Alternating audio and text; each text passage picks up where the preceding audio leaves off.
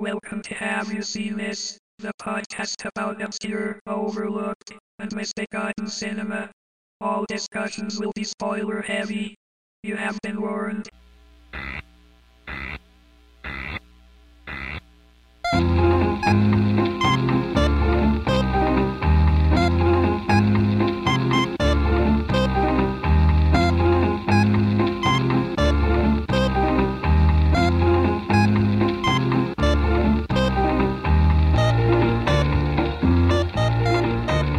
Welcome to Have You Seen This? I'm here with Mike Rosen once again, our resident artist, author, gadfly.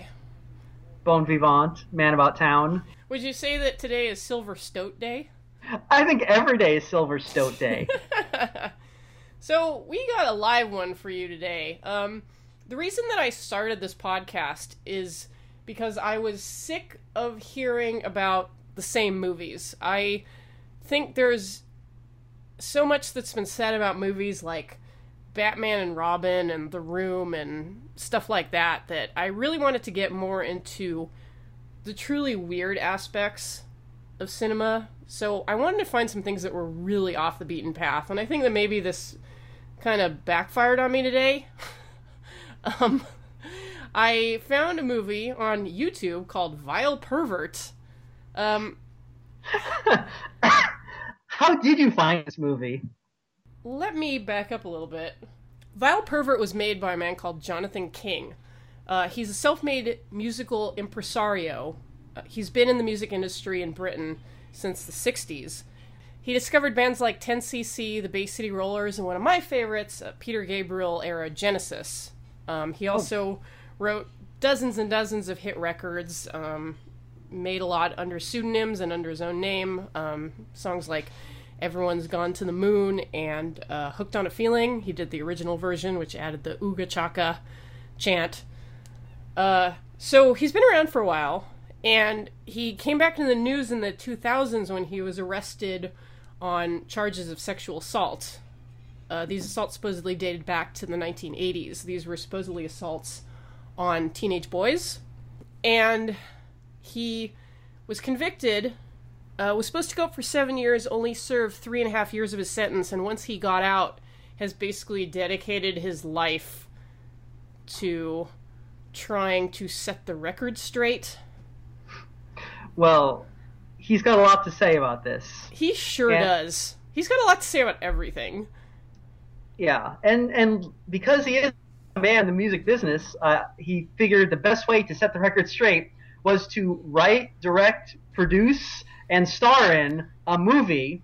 I guess it's a fictionalized autobiographical piece about his experience in the British legal system. And it's called Vile Pervert, the Musical.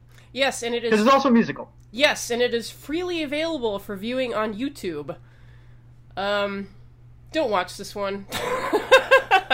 It's... I found it kind of tedious to sit through. Mike, you kind of liked it, didn't you? I'm probably, you know what? I'm probably gonna get a lot of flack from this, but I actually did like it. I enjoyed it quite a bit. I found it highly entertaining. It does kind of dovetail with your interest in outsider art.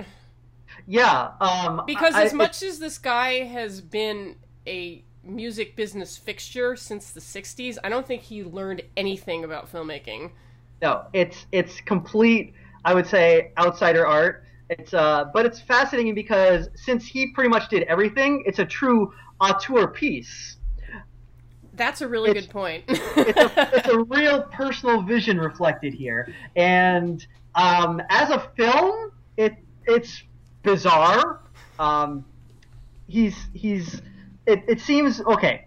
So the basic plot is Jonathan King explaining how he got how he fucked a lot of teenagers back in the day, and which everybody was doing at the time. Everyone was doing at the time. And then actually, with him, it's more like, well, everybody was doing it at the time, except I didn't do it because I wasn't actually there. And all these kids were lying anyway, and anyway, it's not wrong to have sex with teenage boys. So there. So basically, it's like, I wasn't fucking teenage boys, except when I was, and if I was, which I was, it was okay. Because they consented. Yeah. So there's a so that's his story, so to speak. He presents it. He basically acts it out. He plays every part in the movie because at certain parts he plays other people, like he's himself narrating. Oh, I'm sorry, no. The movie is narrated by God. That's right. He plays God, by the way. He plays God. He also plays himself, so some parts are narrated by himself, and other parts he has people who were involved in his trial or pre-trial and post-trial and all that stuff. He acts as them too. So he also plays the judge. He plays several different lawyers. He plays the evil PR agent who set him up and faked everything to get money out of him. And he also plays several of the accusers. And he plays the tabloid, the woman who runs the tabloid that slandered him, in his opinion. Do you know who that was an analog for? I have no clue. It's some tabloid that he wrote a column in, though, he says. Yeah, because he himself wrote columns for, at least one column for what he describes as the Red Tops, or kind of the British tabloid newspapers. Mm-hmm. So the owner of the tabloid is, in the grand tradition of Monty Python caricature, is basically him just like in this long red wig with like grotesque makeup and like a pepper pot voice. Yeah. He also plays, because one of the people who accused him, he also plays the accuser's wife, basically also doing kind of a Monty Python pepper pot thing. Yeah. Which actually, because when I was watching the movie, I was getting the impression that he was a guy who had grown up on that very classic style of British comedy, mm-hmm. like kind of Monty Python, The Goon Show, stuff like that. And he was trying to recreate it. I wouldn't say, like things like the pepper pots, and also when the one part where he plays a cop, and it's that very British cop, you can almost see Graham Chapman playing that part. It's like, I'm an important cop, and by the way, if you pull the camera out, I'm not wearing pants. Whoa! Like that. Yeah, there's this grand tradition, like the British have spent years depicting barristers and cops and stuff wearing lingerie under their robes and uniforms, but it doesn't seem to have had any effect on the system. Well, tell us how the movie opens, for one thing. So the movie opens with Jonathan King walking around in a park in a large trench coat, and then he turns to the camera and he opens his trench coat and he's naked, but his genitals are blurred out, and it flashes to Vile Pervert, the musical. And then we go directly into the first musical number, because it's a musical and he does all the music in this. And it's really catchy. Like, I have been listening to Vile Pervert like on loop for days now. You can see why this guy was such a big wheel in the music industry, because almost every song in this is toe tapping. The Silver Stoat song, which is the song about the evil PR guy who railroaded poor Jonathan King and slandered him and all that, is just great. I love that song. The animation in it is interesting, because it's that he got someone to animate this song, so it's like a cartoon music video. Well, yeah, because like, I was watching, that number started and I was like, this isn't even Flash. Like, what is this? No. I can't even identify like, how that was animated. It's so crude. It looks like a 90s era animutation. Like you expect, Colin Mockeran's head to fly in at any moment. It's really old school. Yeah, and then there are references to Max Headroom and Mr. Spock. Yeah, Jonathan King is old, and he probably thought these very topical things that would, gel with today's youth. Since he does like to fuck teenage boys so much, maybe this movie had a secondary purpose to recruit some new talent. Blood. Some new talent, thank you. Yeah, maybe he plied them with Star Trek DVDs, I don't know. Oh, it's like, you kids love the Star Trek, right? But yeah, so I really enjoyed the music in this. Yeah, I have to say that the music actually is pretty good. Yeah. Some of it is a little some of it is a little silly, and there's real evidence of his past as kind of a pop producer. When he discovered Genesis back when they were still at school, they were kind of still trying to find their way a little bit musically, and at one point they wrote a song in the style that they thought he would like, which was kind of like the Bee Gees, like as they were at the time, the late 60s Bee Gees. But then when they started writing more progressive type of songs that went on longer, he lost interest. And, they kind of went on to do their own thing. So I think that his heart has always been more with, like, the pop industry. Yeah. It's very, like, you listen to this and it feels very, it's very 1960s kind of skiffle pop sort of things. There's that song that the blonde girl sings, because for the song choice in this thing, like, there are songs which relate to the topic at hand, and then there are other songs created by his prodigies, or that he wrote for his prodigies and are performed by them, that don't really fit the narrative, but he stuck them in anyway, I guess because he wanted to promote his finds. And there's this one song sung by a blonde girl that has like all this weird Alice in Wonderland imagery, and it really feels like a 60s pop throwback. Yeah. I think my favorite one of those is Johnny Reggae. Oh God, what the fuck was that? It didn't really have anything to. Well, it's interesting because they set it up where one of Jonathan King's accusers is talking to his wife, and both played by Jonathan King. Amazing camera tricks. It's like the Star Trek where Spock has the beard, right? But they have John, and the wife is saying like, "Oh, you met Jonathan King? Oh, he's not famous." And the accuser says, "Yes, he was. He did that big hit, Johnny Reggae." And then they play the song Johnny Reggae. I don't think that's an actual song that Jonathan King played at any point or was actually a hit for him. I think it's like a song just for these prodigies. I would be tempted to say I strenuously doubt that song is a hit, but if you take a look at the British pop charts at any point in history, like I could see the British public buying that, because they have really terrible taste in novelty songs. It does sound a lot like an Ivor Biggins song, so yeah, it's pretty terrible. Yeah, or like any of the songs that come out around the time of a big like soccer tournament, It's yeah, meat pie, sausage roll. Come on, England, get us the goal. Yeah, but what was I talking about? So Johnny Reggae it's just. I like it. It's a catchy song. I don't know what it has to do with anything in this movie. I'm completely unsurprised that you like all these songs, Mike. Yeah. What more interesting, I think, is just when I watched this movie. Now, I didn't know anything about Jonathan King. I didn't even know the guy, his name before this. When I looked him up, I was like, oh, he did Una Paloma Blanca. Okay. But otherwise, I didn't have any knowledge of him. So I went into this pretty blind.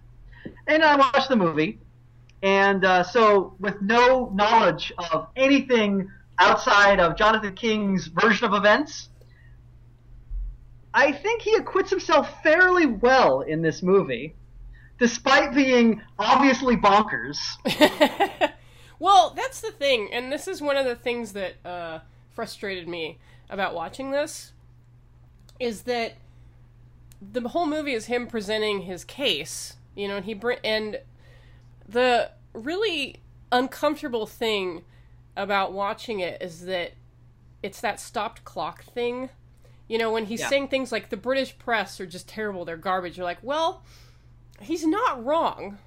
Yeah. Like, the British press really is something to behold. Like, they really have, like, no scruples whatsoever. I mean, you just have to look at the recent telephone hacking scandal, with Rupert Murdoch and everything, and that is just a tradition that goes back like years and years. They're awful. Or his point that part of the reason that he was probably prosecuted for these things was due to homophobia. Yeah, I thought that was a really interesting point, and when he brought it up, at first I was like, yeah, whatever. But then I thought on it, it's like, he's probably right, actually. In a sense that, yeah, okay, there is a grand tradition of, like, musical Svengalis fucking naive, underage, kids coming in off the turnip truck hoping to make it big, and why is it that he's the one who gets prosecuted as opposed to every single other one who does it? So he's got a point that it seems like homophobia probably was a factor in this. Yeah. On the other hand, he does say that he thinks that both Jimmy Savile and Harold Shipman were innocent. So yeah, I think we should talk a little more about this Harold Shipman bit, because yeah, like Jimmy, number one, like Jimmy Savile, like that's insane. Like it's hard to find a better example of like a more like monstrous predatory person than the late unlamented Jimmy Savile. But Mike, tell us who Harold Shipman is. Well, I thought, okay, so when I was listening, there's a song in the movie called "The Probably True Story of Harold Shipman." And when I first heard it, I was like, again, like, yeah, this is pretty catchy. Yeah, I like this music. Yeah. And I just assumed Harold Shipman was a fictional name that he had made up, like kind of doing like, oh, Charlie on the MTA, you know, I'm making something up to make a point here about some fake guy whose life was ruined by the British tabloids. Then I actually watched the video, because first time I watched it, I was distracted. And I noticed, hey, he's showing a lot of photos of the same guy. I guess Harold Shipman must be a real person. So I looked him up. And I did not know anything about him before this. Jen, you're the true crime expert, so you knew, I think, more than I did. Yeah, I'm the true crime maven here. Yeah. But it was funny because Harold Shipman was a British doctor who killed his patients, and apparently is literally the most prolific serial killer of all time. Yes. He went down for murdering, I think, 15 patients, but a later inquiry found evidence that he probably murdered close to 200. Yeah. He never spoke about his motives, but I believe it was at least partially for financial gain. But who knows if he was also, you know, an angel of death type killer who just kind of like got up. Basically, he killed vulnerable elderly people who were in his care. Yeah. And as so often happens with angel of death killers, their body count can be quite high, you know, just because of the environment that they're working within. You know, they have access to vulnerable people, they have access to drugs, they have plausible deniability, because if, like, well, an old lady dies, like, you know, she was sick, she was in the hospital anyway, that kind of thing. But Jonathan King's thesis seems to be that, you know, man, that the press is really hard on poor Harold Shipman. And I'm like, is this the hill that you want to die on, bro? Yeah. Well, it's especially funny because if you listen to the lyrics, his thesis is that Harold Shipman was basically like Dr. Kevorkian, you know, like these were people who were in pain, they wanted to die. These were mercy killings, which, like you said, Harold Shipman never discussed his motive at all. So we don't know. He never made that claim, which you would think would be the first thing he'd say when he got caught. And secondly, when you actually look it up, at least half the people he killed were actually in good health. Yeah. And I think some of them were like as young as their 40s. So it's actually not clear at all. In fact, it seems pretty apparent that he was not a mercy killer and just really liked killing, you know, for a lark. And again, like, this movie really rides this uncomfortable line between, like, truth and, you know, kind of the use of truth for, like uglier ends, where it's like, yes, I'm sure that the British press sensationalized a lot of the coverage around the Shipman case. That doesn't mean the guy wasn't guilty. Yeah. Yeah, apparently Jonathan King is one of those people, though, who, this was my experience, or that's what he's like, this is my experience, and therefore everyone else has the same experience.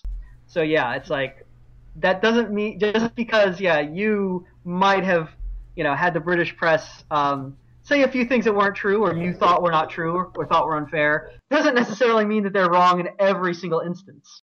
There's also another problem with his argument, which is that there's a song early on in the movie, oh god, and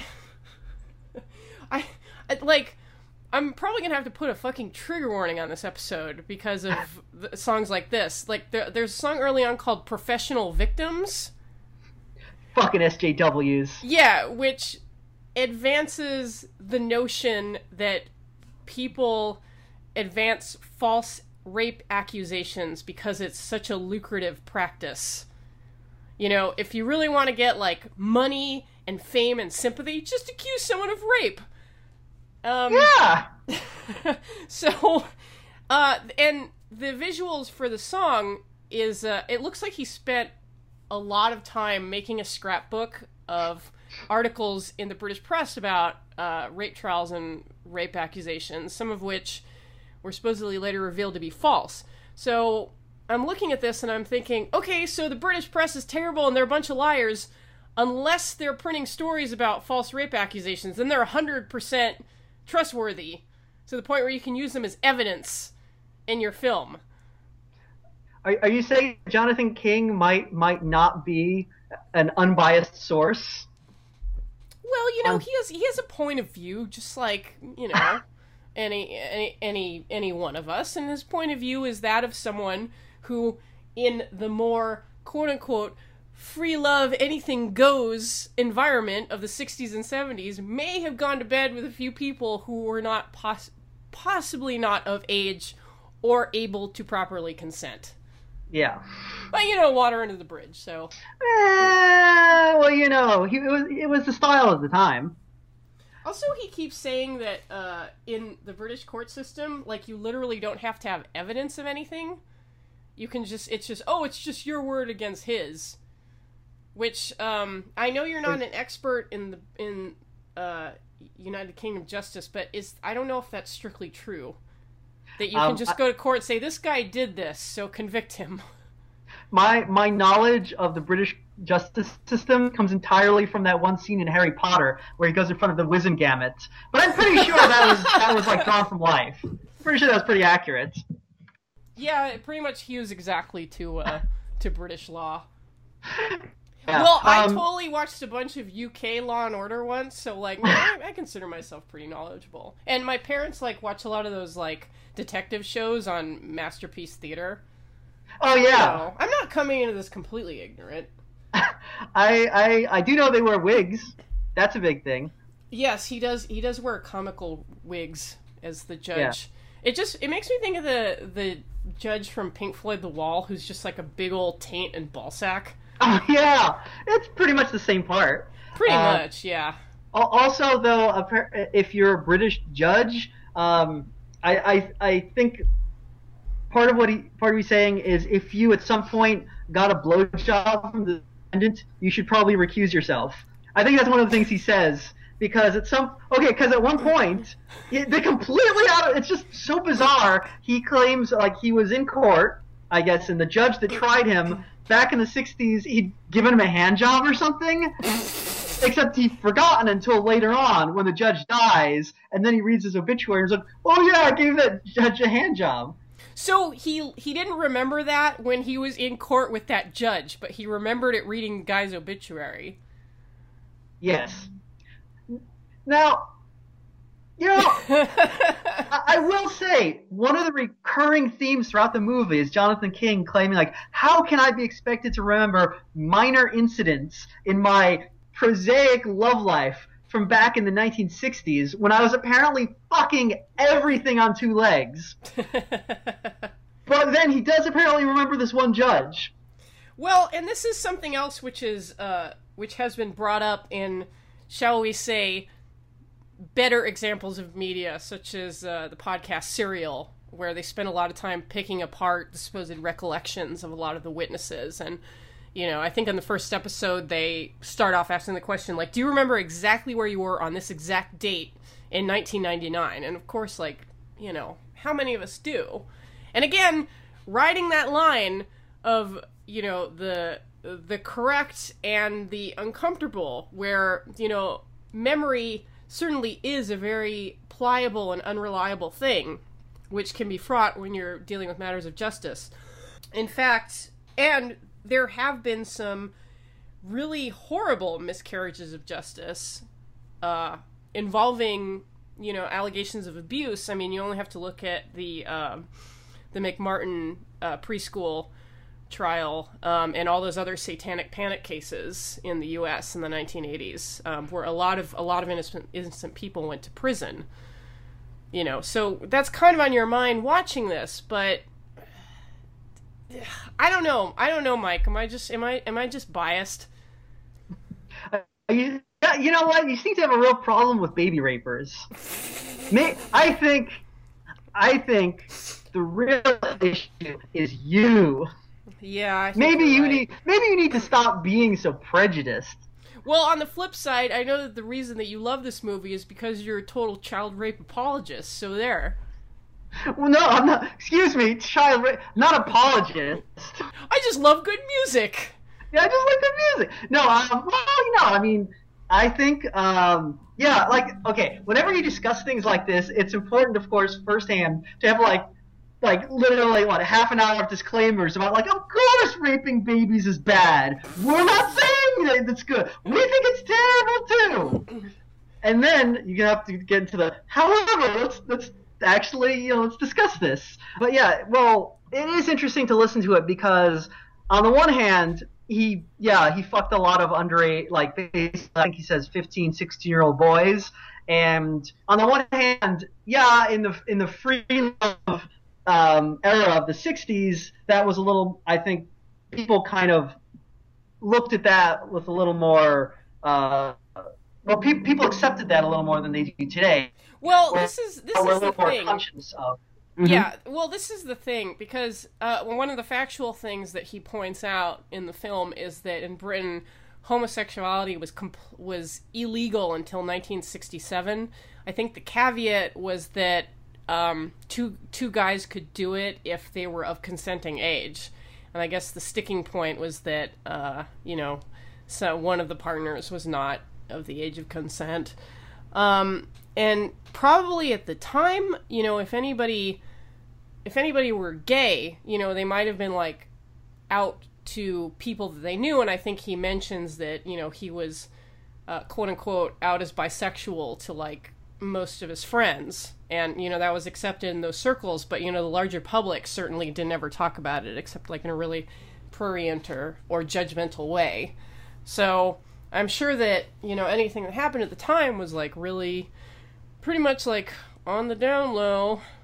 Today we're a little more conscious of, how, even if there's a reason we have laws of consent, like age of consent laws these days, because we realize now that even though when you're 16, yeah, your brain is still forming, and no matter any relationship that you're in, any sexual relationship you might be in with an older person, there's always going to be that power dynamic that, you'll never really know if it's actual consent or not. So there are reasons why we don't really accept this sort of thing anymore. Yeah. Now he claims it's unfair to hold his actions in the standards of today. And I mean, that's kind of a thorny issue too, because it's like, well, I guess he's acting according to the style of the day. Is it wrong to hold him accountable? Maybe, but he also fucked a lot of kids, so maybe not. Well, yeah, because I don't think at the time that, I mean, and surely there would be a great deal of homophobia maybe obscuring the issue at the time. One of the parallels that he draws is the trial of Oscar Wilde, to the point where he does a whole number dressed up as Oscar Wilde, and it's a whole number about how it's not about, how does it go? It's okay to, no, it's, there's nothing wrong with buggering boys. Yes. Now, the caveat there being, and he says it in the song, if they're able to consent. Yes. And again, if we're talking about boys in the sense of young men of consenting age, again, he's not wrong. Yeah. Underage. You know what's really annoying about the Oscar Wilde trials? What? No. Is it Oscar Wilde dropping those bon mots constantly? Like a fucking little asshole. And I'm like, oh, I'm Oscar Wilde. Let me say something really droll. I hate that shit. The only thing worse than being talked about is not being talked about. You can quote that one, boys. Oh, bring me a butcher boy. Oh, it's so hot when they have, like, beef blood all over their smocks. He was into that, wasn't he? Well, remind me to be a little more careful about mentioning Oscar Wilde around you, Mike. Anyway, sorry. What He is? seems What, to be a sore spot with you. No, but because I started doing some research for this show, and you know, there's the whole Oscar Wilde connection, so I started googling around, and again, being the crime hound that I am, I was like, oh, like apparently the trial transcripts for the Oscar Wilde trial have been censored. oh, You know, because there are a lot of like, oh, the witness described a scatological and indecent act or something like that. You know, they don't tell you exactly what happened. So it's like, oh, well, you know, they must have the transcripts on the line somewhere, but they don't. Like, they've been published in a book, but you can't just find them like freely online. So it's like, man, so if I want to find out, like, you know, whether or not these kids like shit in Oscar's mouth or something, I have to like buy the book. Like, what the fuck is that? You know, knowledge wants to be free. who's publishing this book? I don't remember. Like, fucking I'm sure British you can justice. look it up. Yeah, bastards. But But that was the other thing that kind of irritated me about this movie is that, you know, I was presented with Jonathan King's point of view, but I really wasn't able to find out much about the trials themselves. You know, again, like there are a lot of, you know, British press stories about, well, the victim said this and victim said that, but, you know, and not even just in light of his whole thesis of this movie is I don't want to necessarily rely on like the news stories to tell me about like what went down at the trial. You know, I kind of want to see the evidence for myself, but like there's no easy way to get it. So, you know, you're kind of just left with like his point of view. Yeah. That's true, because he does make some pretty startling accusations in this. I mean, not about the British tabloids, because we all know what they do. We've all read about Princess Diana and Fergie and all that, so Yeah. none of that is surprising. But a lot of the things he says about how the actual trial was run, where basically he's claiming that the prosecution would literally just make shit up, and the judge would be like, "Yeah, that sounds good." Yeah, and that's the kind of thing where I was like, I would really like to read some legal documents to see like exactly how this went down, but you know, you can't really get that stuff. I'm not a UK citizen, so I wouldn't even know where to begin. Yeah, a lot of that is probably depending on how high the court was that he was in. I mean, like what level they were. That stuff might not even be online or even available to the public. So.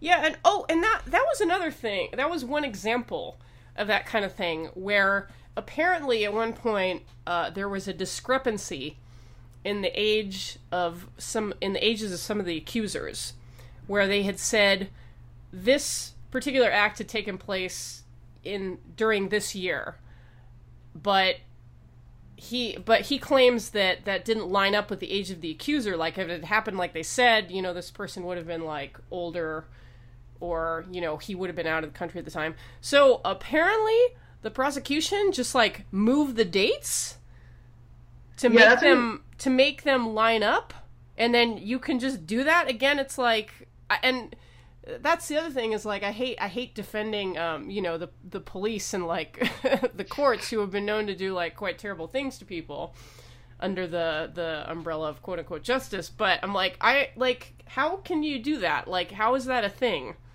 Yeah, well, I mean, again, I think part of my skepticism here is, and maybe you share this, is I would not be surprised to hear that courts and judges do that sort of shit. Mm-hmm. However, you know, it's not something that I would just take on faith, especially not from Jonathan King. And especially in this circumstance, it seems a little iffy, because it's like you're saying that the courts and the police decided, a rich and powerful music mogul, yes, he is the one we're going to take down. It's like, usually when courts do that sort of shit, they do it against people who have no power or recourse, who are not going to be able to, you know,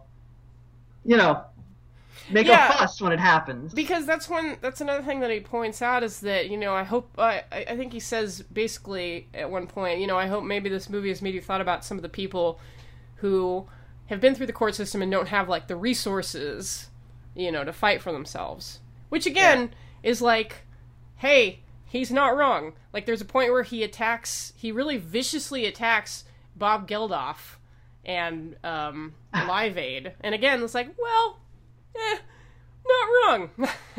Yeah, it's an interesting mix because like again, there's some things in this that I was kind of like, he's got some good points. When he's going on about like, especially the homophobia, because I was like, yeah, you got a point. Why are they going after you and not like, I don't know, Led Zeppelin with their sex slave and all that? So.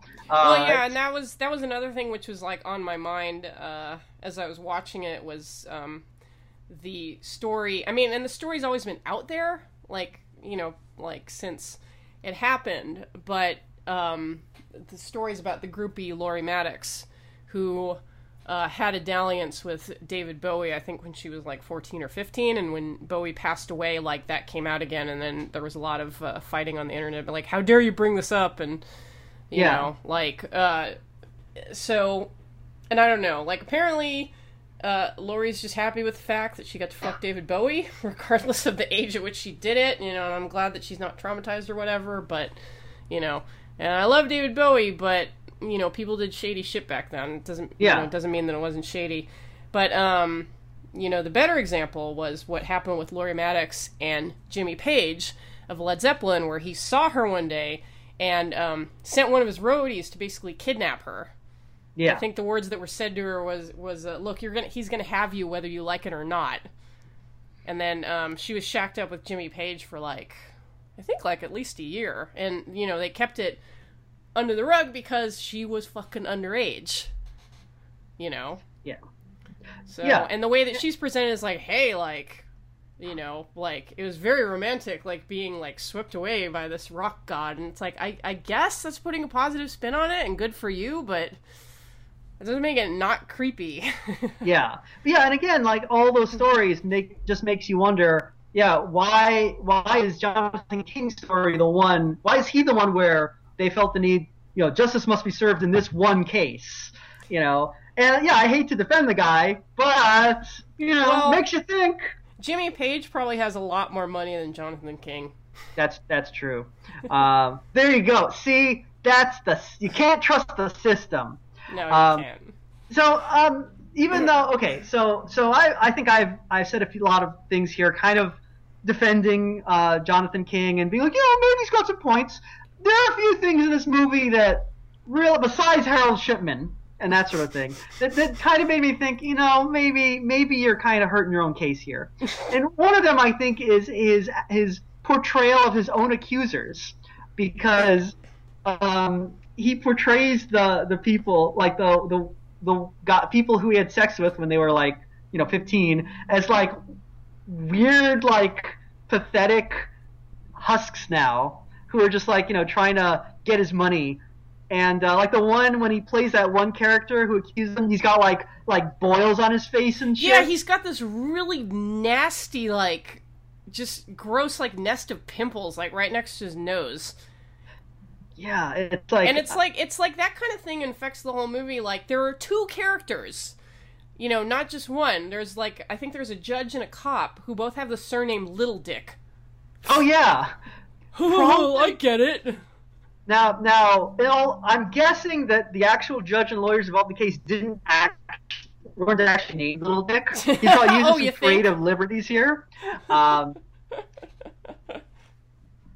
think, I did like, though, when he's telling the story of how he got fan mail when he was in prison.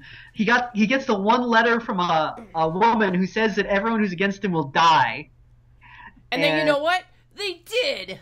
Yeah, he's really because I guess the PR person that he really doesn't like, who plays in this as a character named Waxy Maxie. Yes, the guy's actual name, I believe, is Max Clifford.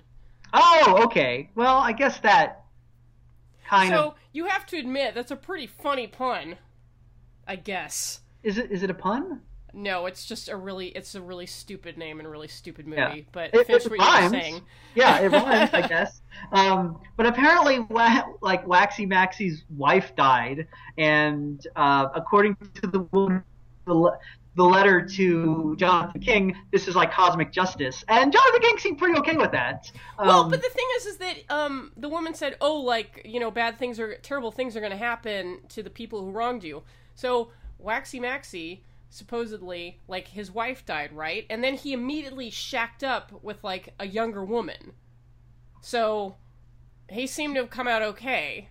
Like, that karma's a little weird, if you ask me. Maybe she did. Maybe she ran over a dog or something. I don't know. Also, he says some other things which, like, reek of bullshit. Like, there's literally a moment where, he talks about, like, oh, like, you know, prison was really great, and, like, and it doesn't make any sense, because you can't be like, oh, like, this monstrous, horrible sentence that they laid down. Again, they gave him 7 years, he served 3.5. Yeah. So, boo-hoo. You know, I guess because, like, some perpetrators get off without serving a day, or, like, never actually go to court. You know, that must be very sad to him. But, he claims to have made a lot of friends in prison. His heart was touched by their circumstances. A lot of them could not read or write. But he claims that there was one point where the entire cell block applauded for him. That sounds like a Tumblr post. Yeah, and it's like, yeah, like, I totally told this guy off. And, like, they threw him off the bus, and then the whole bus applauded, and they gave me a free meal at the best restaurant in the city, and the mayor gave me the key to the city. And the president called up and says, we need you in Washington right now. Yeah. Are you a bad enough dude to rescue the president? Yeah, Jonathan King enjoyed... Yeah, the way he describes prison, it sounds like that Richard Speck interview. Oh, God. Yeah, great, I love it. Yeah, but, he was wearing blue panties in jail, just having a high old time. I think what I did like on his description of jail is where he mentions how there's an undercurrent of anger in prison. And I was kind of like, yeah, no shit, Sherlock. Did that surprise you? But he says this like it's a revelation. And he also mentions how, did you know the prisoners are not even allowed to wear the jersey supporting their favorite football teams because it might start a riot? And I thought that was interesting because I heard that and I was like, yeah, who gives a shit? I'm sorry. Like, I mean, I know that a lot of your civil rights are violated in prison, and that's bad. But I'm kind of okay with them not getting to wear footy shirts. I don't really care. And Mike, secondly, I can't believe you would be so callous about Arsenal and Leeds supporters. You know, what is that? That's fake. What is that? Like some sort of commie sport? But also, I'd like to point out when he said that, I was kind of like, he's like, they're not even allowed to wear their favorite shirts. Like, don't they get uniforms in prison? Isn't that the point? Don't you have to wear the prison uniform? Yeah, and you know, the thing is that if it got out in the British press that inmates were allowed to wear their footy shirts, like, surely there would be a very great hue and cry in those same red-top tabloids. Yeah, they'd be like, what a scorcher! Yeah, so it's just kind of it's the monster that eats itself, basically. But, and here's one reason why I know he was completely, as they say across the pond, talking bollocks about his prison experience. Because I read up on him a little bit, and apparently, you know, because he was charged with crimes against underage youth, he was isolated from the majority of the prison population, because that's usually what they do with that type of sex offender. So... I don't know who the fuck was applauding for him en masse while he was in jail. Maybe it was all in his own head. Because the thing is that as you read about this guy, he really comes across as, I know this is going to be hard to believe, but he does come across as a rather shameless self-promoter. I know, that may shock you. Oh. But, and you know, credit where it's due, if you want to succeed in an entertainment industry, like if you really want to succeed, you kind of have to be that kind of person. You have to talk yourself up all the time, and, you know, I guess, like, fucking underage kids is optional, but... Yeah, you know, par for the course. But yeah, he's full of shit. Yeah. Yeah, and then there was another thing where he said, like, somebody in the cell block compared him to Noel Coward, and I was like, the fuck they did. Fucking liar. Like, oh yes, my fellow inmates thought me rather akin to Benjamin Disraeli. Like, shut the fuck up.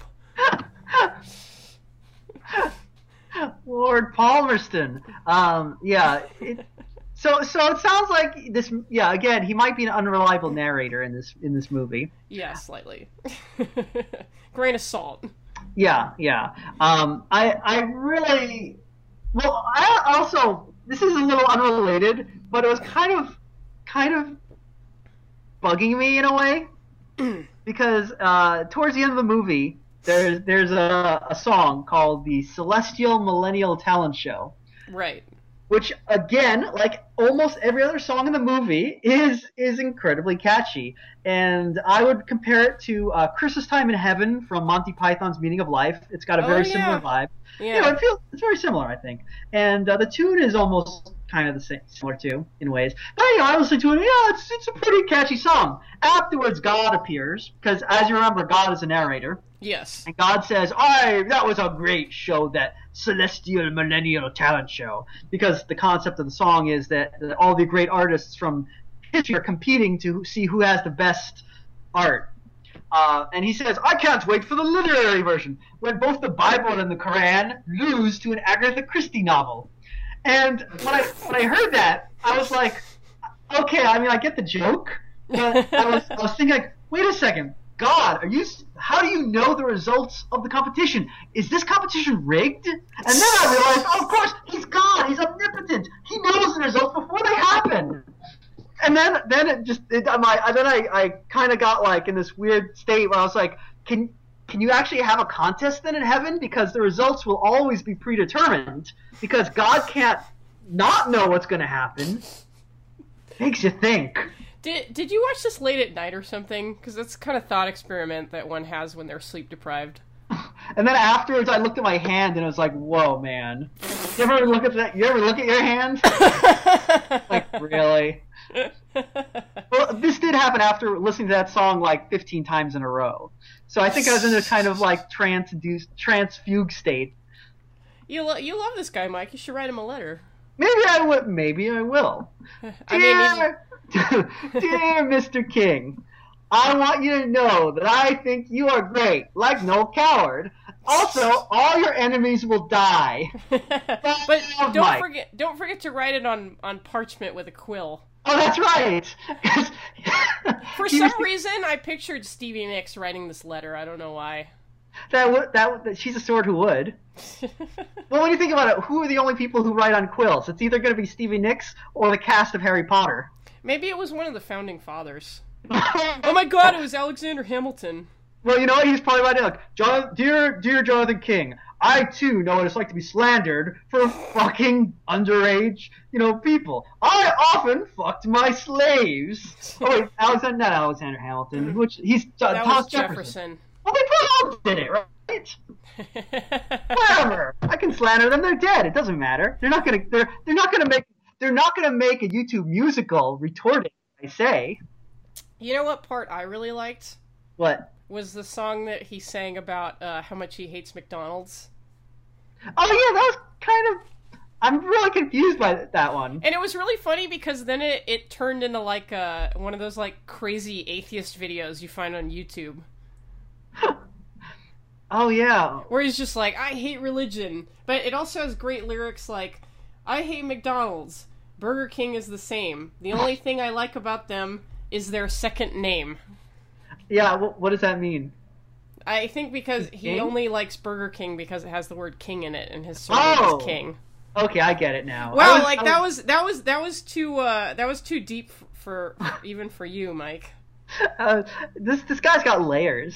I guess I'm wrong to mock him as a lyricist because apparently his shit is pretty hard to grasp. It's Wesley Wills level there, Yeah, see, this is why you like this stuff.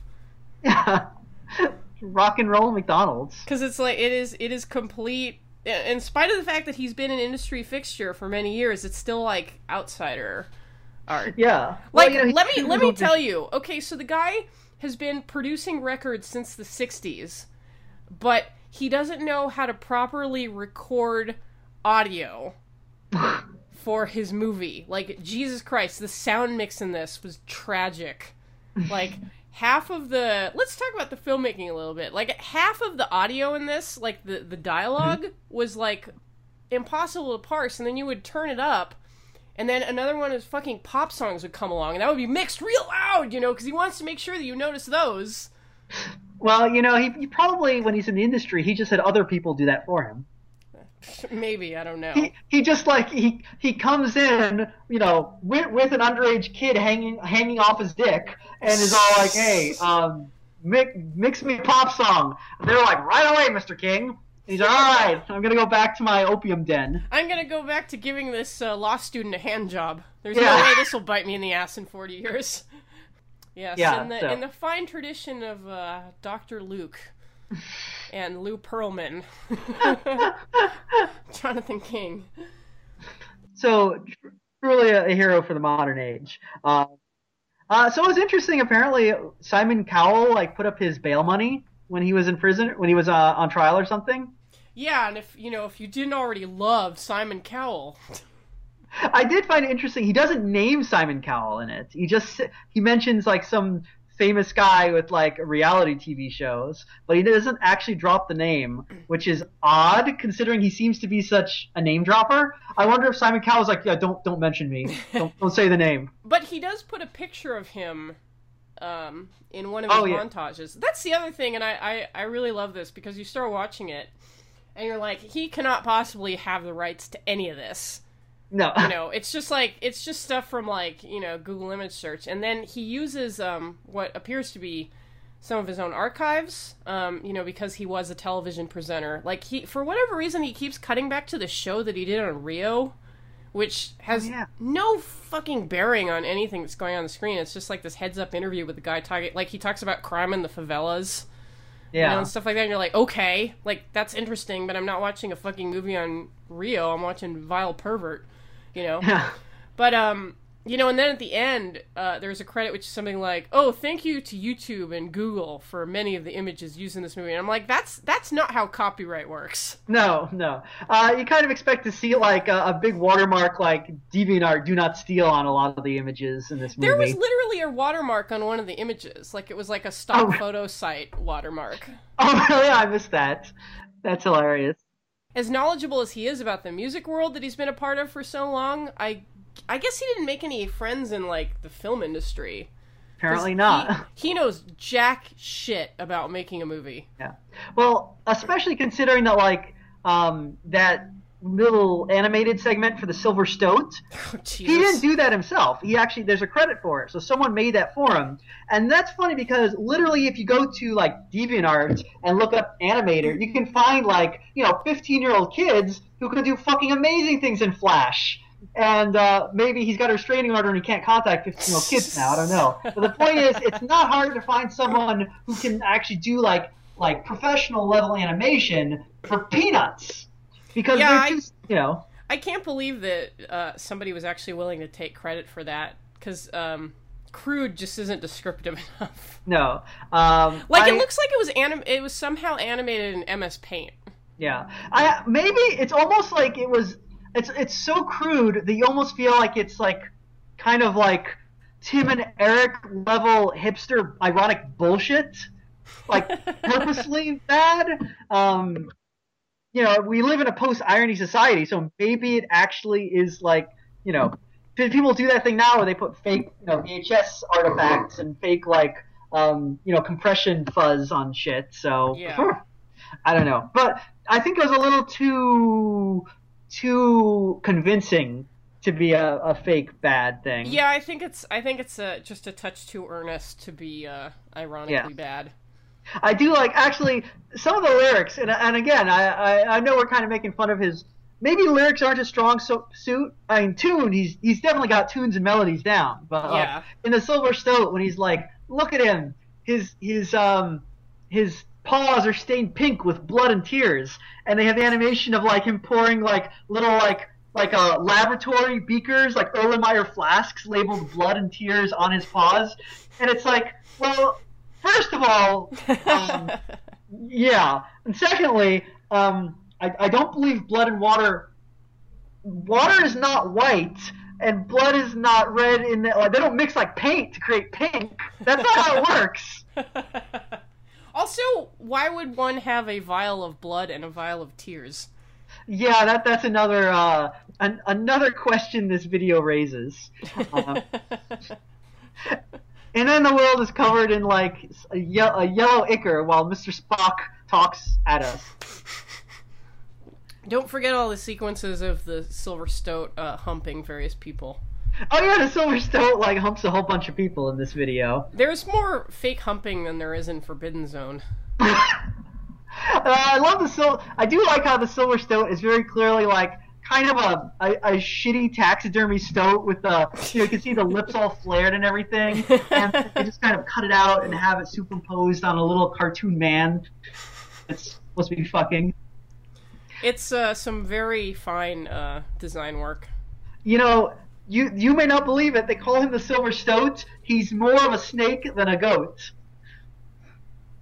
And I don't know why you would think he'd be a goat at all. So he knows, Jonathan King knows as little about animal taxonomy than he does about filmmaking.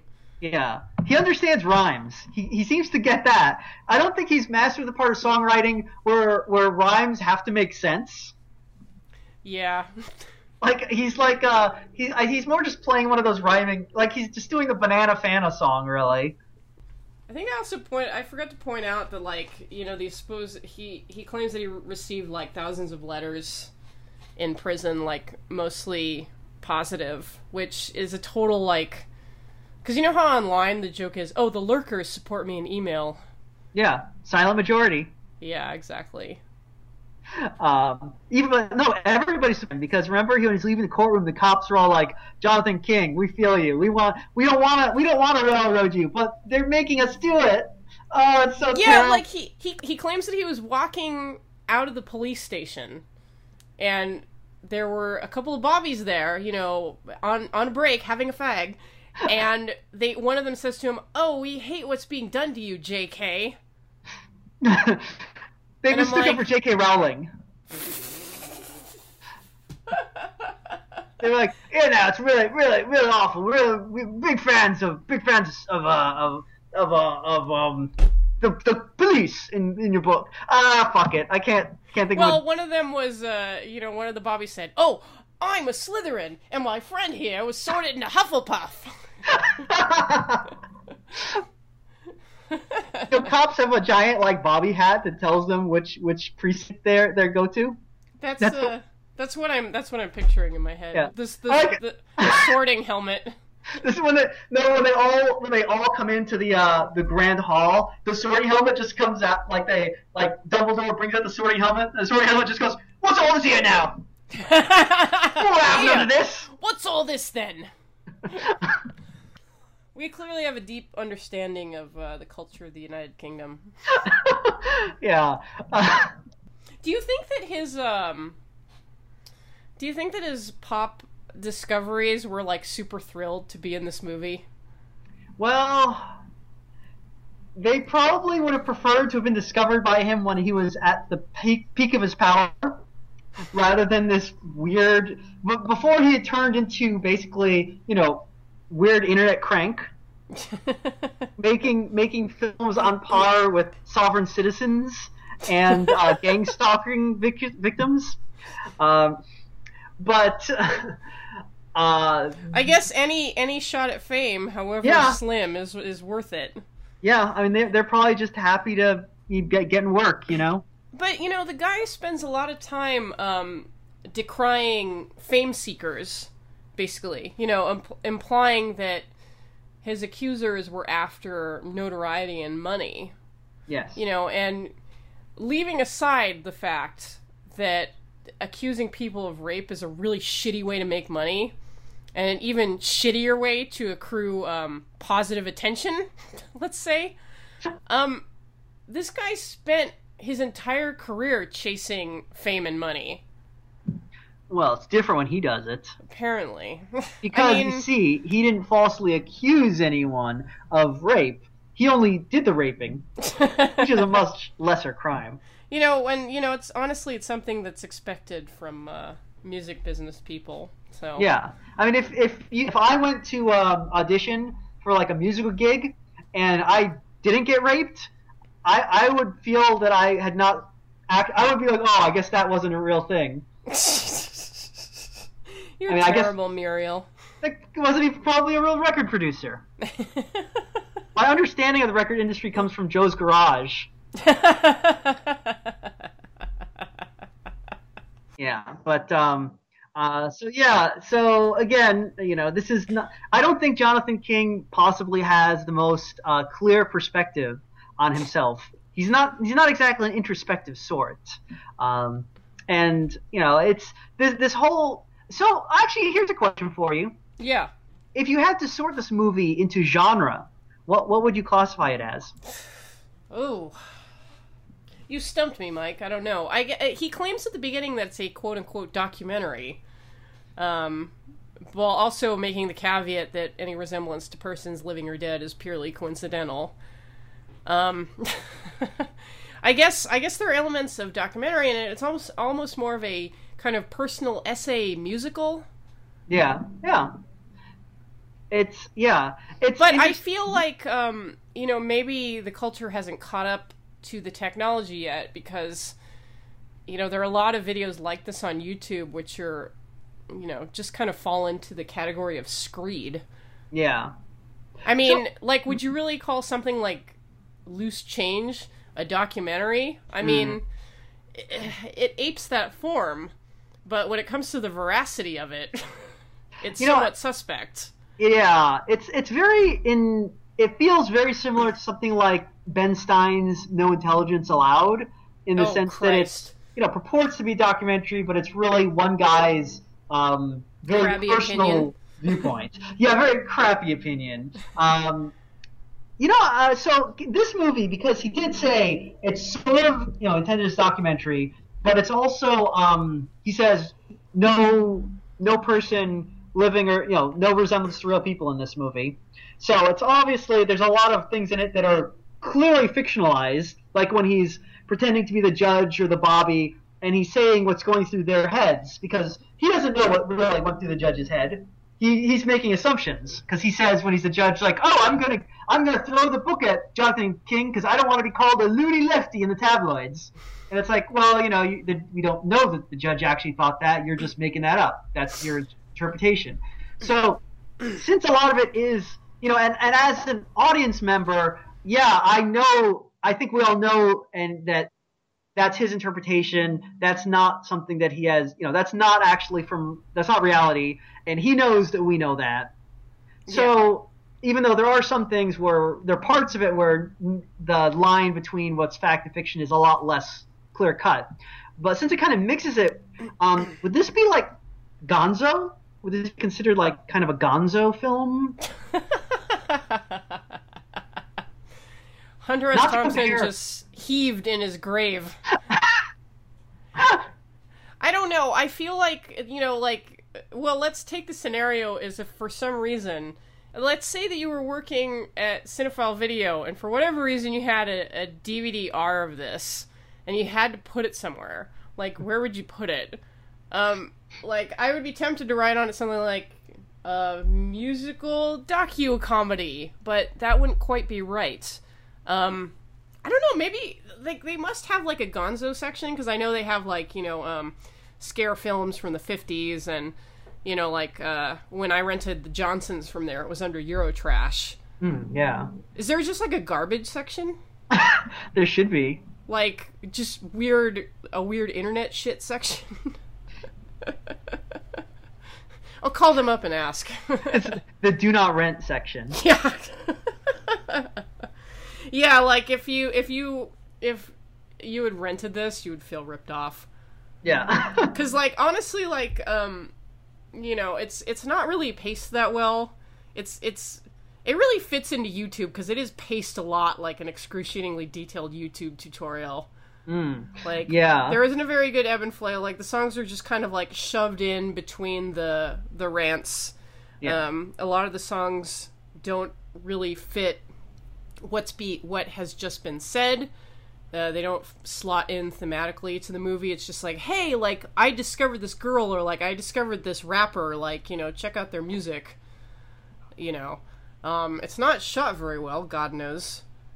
The opening looks like it was shot on a phone. Well, probably was. Yeah. Whose field was he, flashing people in? It's probably a public park. He was at Hyde Corner, because you could do that there. I'm sorry, not Hyde Corner. It's Speaker's No, Corner right. in Hyde yeah. Park. Yeah. You're right. Speaker's Corner in Hyde Park. I don't think you could take your dick out at Speaker's Corner though. I'm sure that he would find a way to rail against that. Like, Yeah. oh man, like I got arrested for taking my dick out at Speaker's Corner. Like, can you believe the British judicial system? No justice, no peace. Anyway, do we have anything left to say about Vile Pervert the musical? I honestly, I'm gonna say it. I would recommend Mike's it. a sick fuck, so he enjoyed it. I'm gonna recommend this movie, if for nothing else, the music, because the music is genuinely enjoyable. The rest of it is kind of train wrecky, but fascinating in its own way. It's not good, but it's also, I don't know. I mean, like you said, it's fascinating because he got a broken clock thing going on, so he makes some really good points, and then he shoots himself in the foot. So I really don't know how to feel about it in the end of the day. Yeah, it is kind of amazing in that way that you're, like, the way that you watch it when you watch a lot of, like, schlock or outsider cinema where you're like, oh my god, I can't believe this guy has the balls to do this. Yeah. You know, like, he does not lack spine. Yeah. Let's put it that way. And, you know, I mean, even though, for all its faults, I mean, I am impressed that one guy made all this by himself. And it except for shows. Yeah, I mean, you know, it's better than the movies I've shot by myself. But then again, when I shot movies by myself, I was of the age that Jonathan King would want to fuck me.